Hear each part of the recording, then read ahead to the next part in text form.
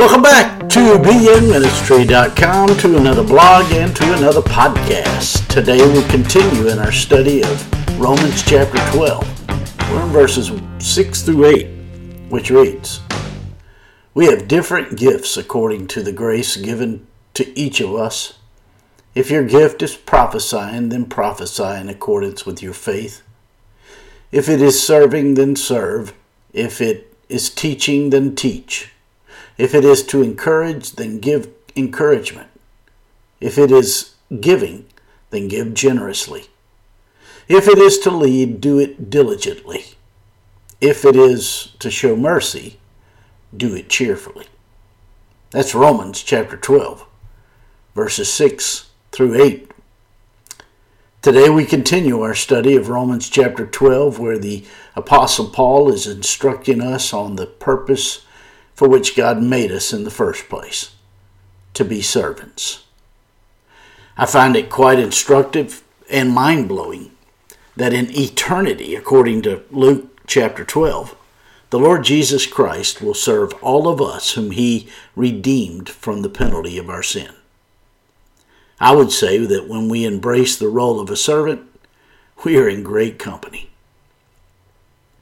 In today's passage, the apostle mentions 7 different spiritual gifts. The reason the apostle brings up the gifts of the Spirit is just that. They are gifts of the Spirit. Different people with different gifts serving the Lord differently. These are the tools that God uses in our lives to accomplish what He has called us individually to do for Him in a given community. The gifts given here are the tools of the servant. And when we are not behaving as servants, we can use these gifts wrongly. In verse 6 of today's passage, we read, "We have different gifts according to the grace given to each of us. If your gift is prophesying, then prophesy in accordance with your faith." God has given us spiritual gifts so that we are equipped to fulfill His calling on our lives. Spiritual gifts are the ability God has given each of us, enabling us to do His will, not ours. These spiritual gifts are quite fulfilling when we are turning our backs on the self-life and pursuing the role of the servant. The first gift mentioned in today's passage is prophecy. According to the Apostle Paul in 1 Corinthians chapters 12 through 14, this gift enables one to speak forth the Scriptures. The apostle instructs, prophesy in accordance with your faith. That is, speak in proportion to the confidence and assurance of what God has said in His Word. Do not speak beyond what God has revealed. The one with this gift must be careful never to speak on his own authority or from his own resources. The litmus test in this case is the written Word of God, the Bible. In verse 7 of today's passage, we read, "If it is serving, then serve. If it is teaching, then teach." Then there are some who have the gift of serving. The word the apostle uses here for serving is the word from which we get our word deacon. This word describes one's ability to help others with a cheerful spirit that they are blessed by it. Those with this gift serve willingly and cheerfully.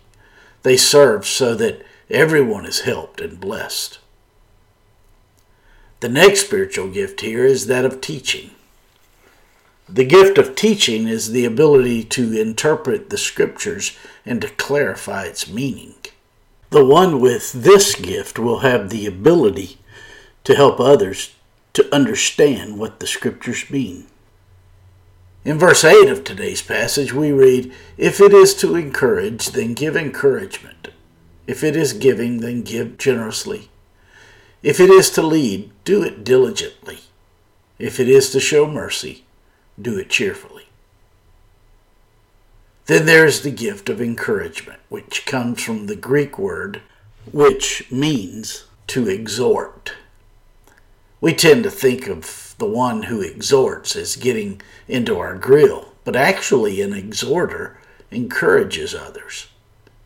Now, he might do it with firmness, but his exhortation will be gentle and motivating. Encouragement was the gift that Barnabas had. In fact, the name Barnabas means son of encouragement. When we see Barnabas in the scriptures, he is always found with his arm around someone's shoulder, encouraging, comforting, and urging on. In fact, he did that with John Mark after John Mark failed miserably on one of the missionary journeys with Paul. Then there's the gift of giving. Contrary to what most think, this gift is not only giving of one's resources, like money. Included are also this person's time and talents. And like all the other gifts, the more the one with this gift uses it, the more he will have to give. God created this idea of the law of reciprocity, which says we reap what we sow. Reciprocity is a fundamental part of the glue that holds a community together. And the more we exercise our gifts, the more the blessings grow in that context. The apostle writes, "Give generously," which literally means let him give with simplicity. This means to give without calling people's attention to it. Just as much as this gift is a gift, the desire to remain anonymous is as well. Those with the gift of giving often like to sit back and watch those whom they have given to receive the blessing. They do this because they are well aware of the fact that their gift is given as unto God, and they delight in the opportunity to be used by God in the life of another. This is the case with all of the gifts, by the way. Then there's the gift of leadership. The Greek word the apostle employs here is a word that literally means leading meetings. It comes from a root word which means to stand up before others. Then Paul says, do it with diligence, which means do not wing it. Be prepared. Those with this gift naturally love to plan, and this admonition plays right into the giftedness of the one with the gift of leading. Then Paul mentions the gift of showing mercy, which is helping those who are often undeserving and neglected. Mercy is what we express when we are led by God to be compassionate. It is more than feeling sympathy towards someone. It is love enacted.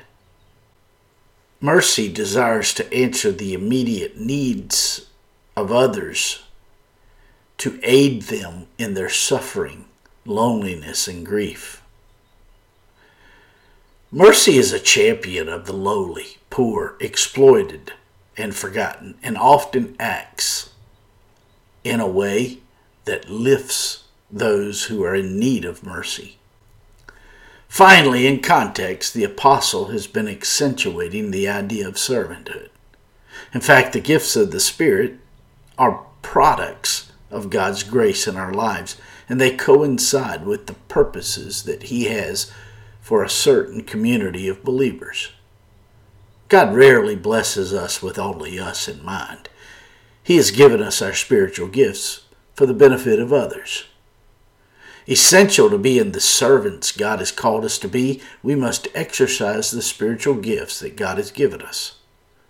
Our spiritual gifts empowers us to serve. Humility is required in that service. And when we are operating as servants, the spotlight will not be upon us. It will be on the Lord Jesus Christ. My friends, I trust this blog and this podcast are helping you in your walk with the Lord. If I can be of further assistance to you, shoot me an email at beyoungministry at gmail.com. Hey, have a great day.